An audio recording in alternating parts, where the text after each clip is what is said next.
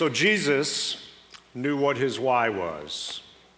And for the next 40 days, we're going to take this journey in the footsteps of Jesus, and we're going to start right out where he started his ministry with the temptation in the desert, in the wilderness. Claire mentioned it, the 40 days in the wilderness. And this is where it starts for Jesus. And Jesus had this incredible sense of why he was here. And hopefully by the time we're done this morning, I can help all of us understand the why that we're all here. Because that's a big question that all of us have, isn't it? It kind of rumbles around. In Mark chapter 1, verse 9, it starts out, it says, "And in those days Jesus came from Nazareth in Galilee and was baptized by John in the Jordan. And just as he was coming up out of the water, he saw the heavens torn apart and the Spirit descending like a dove on him. And a voice came from heaven, 'You are my Son, the beloved. With you I am well pleased.' Now, after John was arrested, Jesus came to Galilee proclaiming the good news of God and saying, 'The time is fulfilled and the kingdom of God has come near. Repent and believe the good news.' And the Spirit immediately drove him out into the wilderness. He was in the wilderness 40 days, tempted by Satan, and he was with wild beasts, and the angels waited on him." Now this portion of Scripture, the temptation in the desert, shows up in 3 of the 4 Gospels. It shows up in Matthew, it shows up here in Mark, and it shows up in Luke. Luke is the most detailed, and generally the case is Mark is the least detailed and kind of the Cliff Note version. But this is the same story looked at through different eyes. And in Mark's version, it's interesting that Mark pays attention to the wild beasts, for instance, of the wilderness. But the powerful piece here that I want us all to pay attention to as we enter into this 40 days leading up to Resurrection Sunday is what gives Jesus the power to be able to go into 40 days of fasting and then to have this encounter with the enemy that is a common encounter that we all consistently have with the enemy of our soul. 3 encounters he has. It's always around this question, who am I? Now Jesus, it's important that when you read Jesus heading off, the Scripture says that he's driven by the Spirit into the wilderness. It's important that you understand that connected to this piece, it's so critical that the piece where the Father speaks that he's his beloved Son in whom he is well pleased, that's totally connected. That Jesus, in knowing that he is the beloved of the Father, has the power to be driven off into the wilderness. He has the readiness for anything. And then he goes through this 40 days, and during that process ends up with these 3 questions. And there are 3 questions around one big question, and it's the question of who am I? And it's the question that all of us wrestle with. And if you can really have a grip on who you really are, you can live into your why the way that you really want to live into, the way that God intended for you to live into your why. Just to start out, I want you to know that just as much as God the Father tells Jesus that he is his beloved Son in whom he is well pleased, I want you to know that God the Father says that over you, that you are a beloved son or daughter of God. God, before you were in your mother's womb, you were a thought in God's mind, and he spoke you forth. Jesus wrestles with the 3 questions that we wrestle with constantly. The first one is we think that we are what we do. That somehow we think that we are what we do, and we forget, it's easy to forget that we're the beloved of God. So we identify most probably with we are what we do. Now, if your life were kind of a timeline, if I drew your life as a timeline, start to finish, and this was the expanse of it, and you just looked at your life and you thought, well, my life is what I do. What I do is what's most critical. Then what happens to us when it's all about what I do, it's the same question that the enemy asked Jesus when he said, well, turn this bread into stone. If you can do this, then you'll be what you really need to be. And Jesus denies that question. He pushes right past that question. Because, and it's interesting too, that the enemy offers Jesus three things that Jesus already has. And it's the same for us. We get offered things that we already have. But the problem when we live our lives with just, I am what I do, is we're driven by our success. So when we're successful, things seem great. It seems like a high day. But then when things go bad, I lose my job, I take a pay cut, or something that doesn't feel successful, it's not so good. So it's great when things are good, it's not so good when things are bad. And we live our lives in this place when we're driven by this question of, I am what I do, by always simply trying to stay above this medium line. If I could just stay above water, we even use that terminology. We find that this gets really difficult as we get older because we feel like maybe if we retire, that maybe I'm not useful anymore. If I am what I do and I no longer have my career, for instance, or if I get injured and I can't work for a while or whatever it may be, then we're in a difficult place. You are the beloved of God. The second question that happens that we wrestle with is, I am what other people say I am. I am, when people say good things about me, it feels good. When they're not saying good things about me, I feel bad. And we're driven by opinion. I've had the opportunity to speak in front of a lot of people over almost 4 decades now. And you know what? You know the comments that I remember most clearly are not what the comments when people have come up and said, that was really helpful for me. That was really great. I don't know about you, but the comments that I remember a comment from the first time I spoke about basically how bad it was. And that's how we are. And that's how the enemy brings this question to Jesus. He says, hey, why don't you jump off the temple? Why don't you jump off and put on a display and the people will be wowed? And Jesus goes right through the question because he knows that it's not about this temporary thing. This is not what's satisfying. He's the beloved of God, and you are the beloved of God. You are not what people say you are. It's good to have good things said about you. It's encouraging to have good things said about you. But at the end of the day, if we could rest in the fact that we're the beloved of God, that you are loved by God, that no matter what anybody says about you or has said about you or will say about you, God loves you. God has a plan for your life that goes beyond the opinions, even your own opinions sometimes. God is not expecting us to put on a show for him. And then the third question is, I am what I have. That's the question that the enemy brings to Jesus and says, look at all these kingdoms. I can give all of this to you. All of this. You can have all the authority. Of course, again, it's what Jesus already has. But what happens when you take him up on that question and then all of a sudden you lose your job or your family falls apart for some reason or your possessions, you lose some of your possessions or somebody in your family passes away? And we live life in this way that it feels just like up and down and there's no consistency. And Jesus tells the enemy, he just simply says, this is a lie.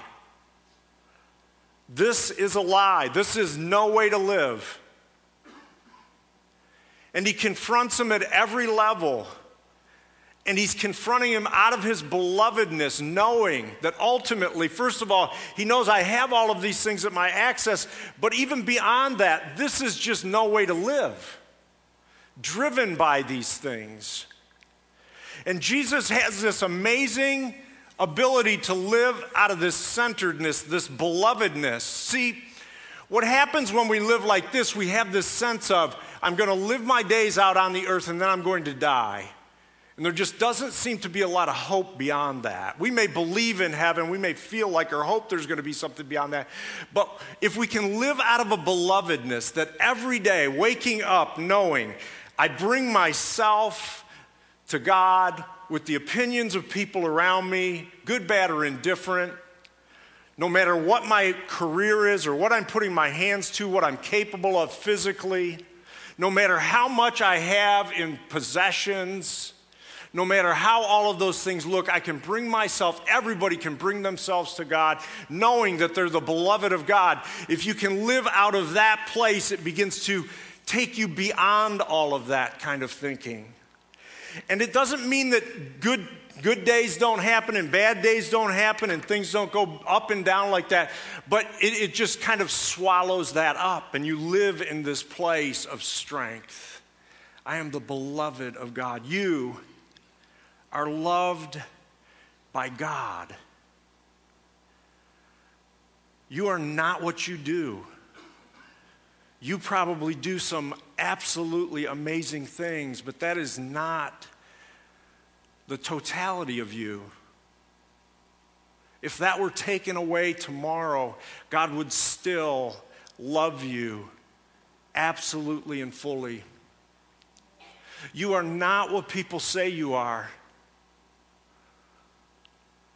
If the opinions of every person on earth, everyone that you interacted with, were bad about you or negative, God would still absolutely love you. You are not the totality of your possessions. If you are living at poverty level or you are living with incredible abundance, God does not change his view of your life based on that. If the stock market crashes and you lose hundreds of thousands of dollars because of that, God doesn't look at you less than he did the day before. You are no less in God's eyes than you were previously. Jesus goes into the desert with this word on him. You are my beloved Son, in whom I am well pleased. You are my beloved daughter, in whom I am well pleased. Just to be able to live in that realm and understand how much God loves you, how much he's committed to you. Psalm 139 says that your frame was not hidden from God when you were being made in secret, intricately woven in the depths of the earth. Your eyes beheld my unformed substance, and in your book were written all the days that were formed for me, when none of them was yet to exist. How weighty to me are your thoughts, O God. How vast is the sum of them.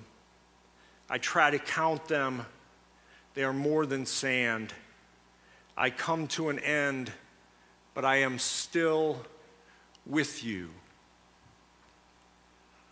I am your beloved. Jeremiah 31:3 says this, I have loved you with an everlasting love. I have drawn you with unfailing kindness. In Isaiah 49, it says that you are engraved on the palm of God's hand. See, Jesus was able to go off and fast for 40 days and 40 nights and then live into that temptation and move through it with power because he knew that all of these questions were questions that were just simply temptations trying to keep him from his belovedness, and he just remained there. I believe that part of the reason that he goes into the 40 days of fasting is just to give this enlargement of his soul, this increased spaciousness, to receive the word that he's beloved by his Father, to let that ruminate with him, to let that be the thing that would be the guiding word for his life as he would live it for the next few years.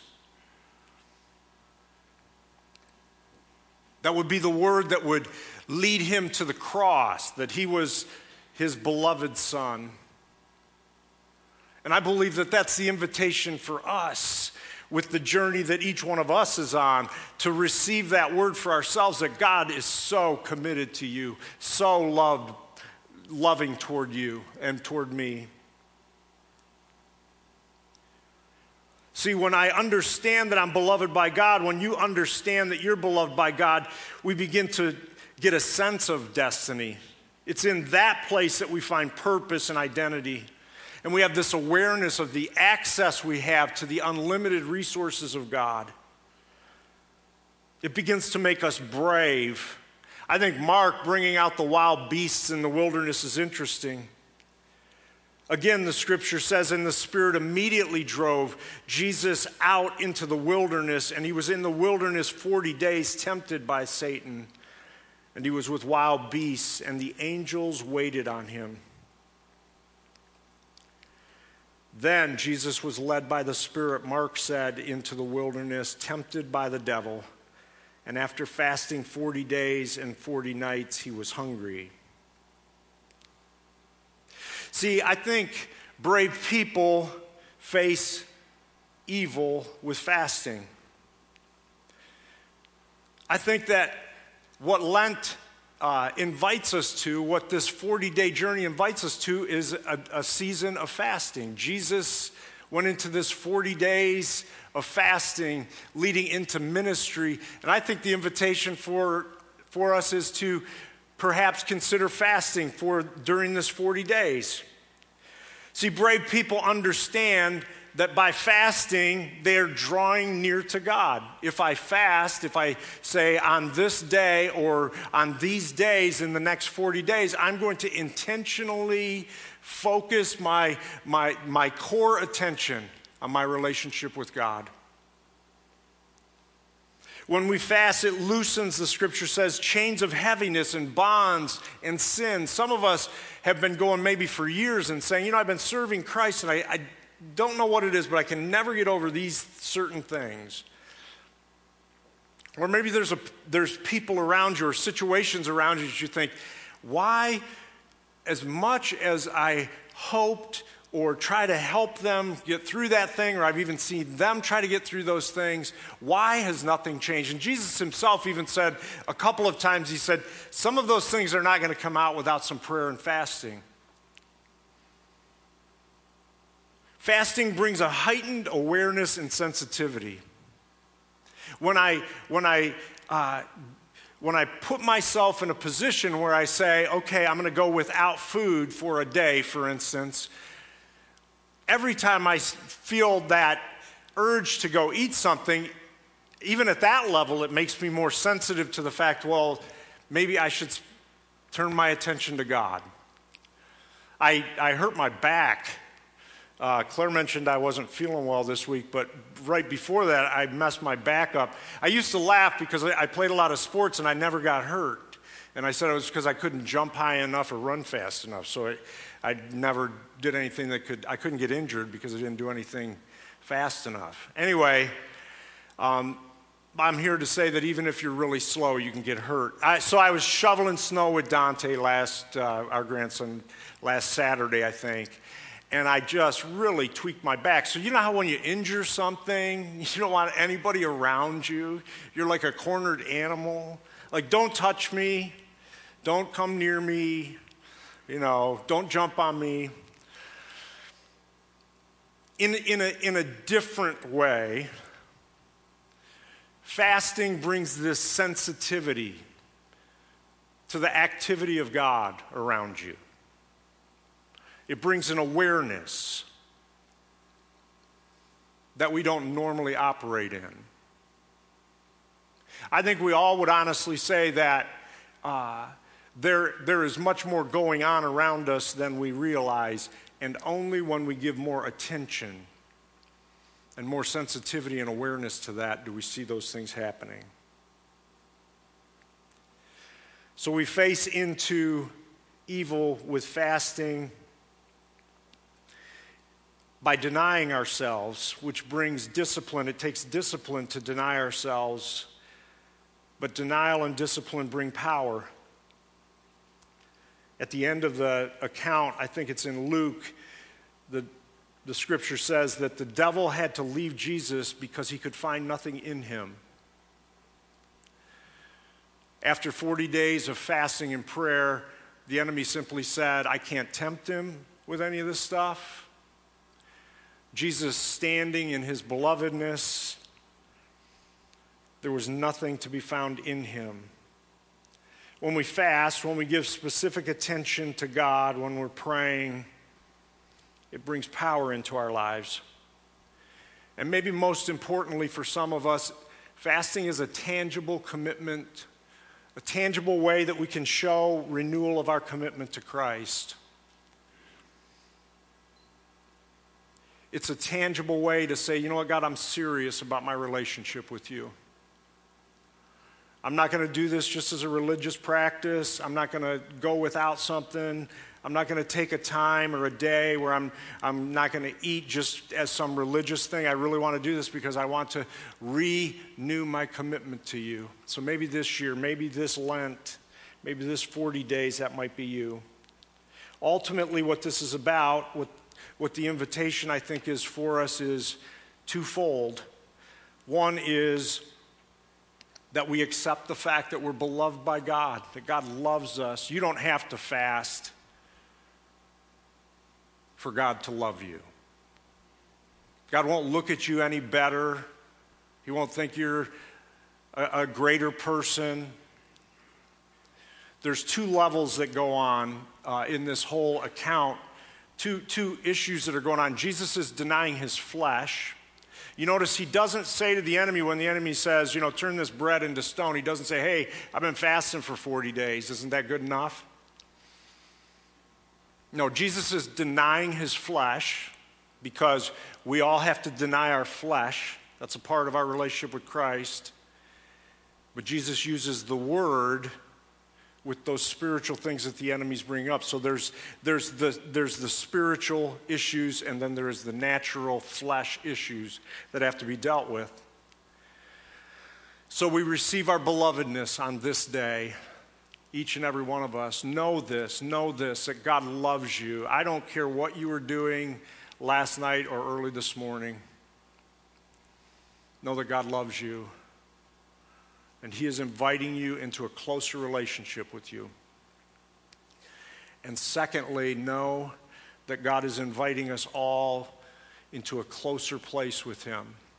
So I'd like to invite anybody that would like to just say, you know what, I want to be a part of a fast. I'd like to try this. Maybe you've never done it before in your whole walk. You've never fasted. Wouldn't it be awesome just to see what this might open up for you in your life? Anyway, there's clipboards that Sean and Kathleen have, and they're going to just pass around, and you don't feel compelled to sign up at all. A lot of our pastors have already signed up for like a day, a week during this 40 days. But what an opportunity to maybe say, you know what, I'll do this. I'll do this once a week, or I'll go without lunch. And then let's just see what God might do as we open up our lives to God's invitation for us for this season of Lent. Amen? Why don't we stand?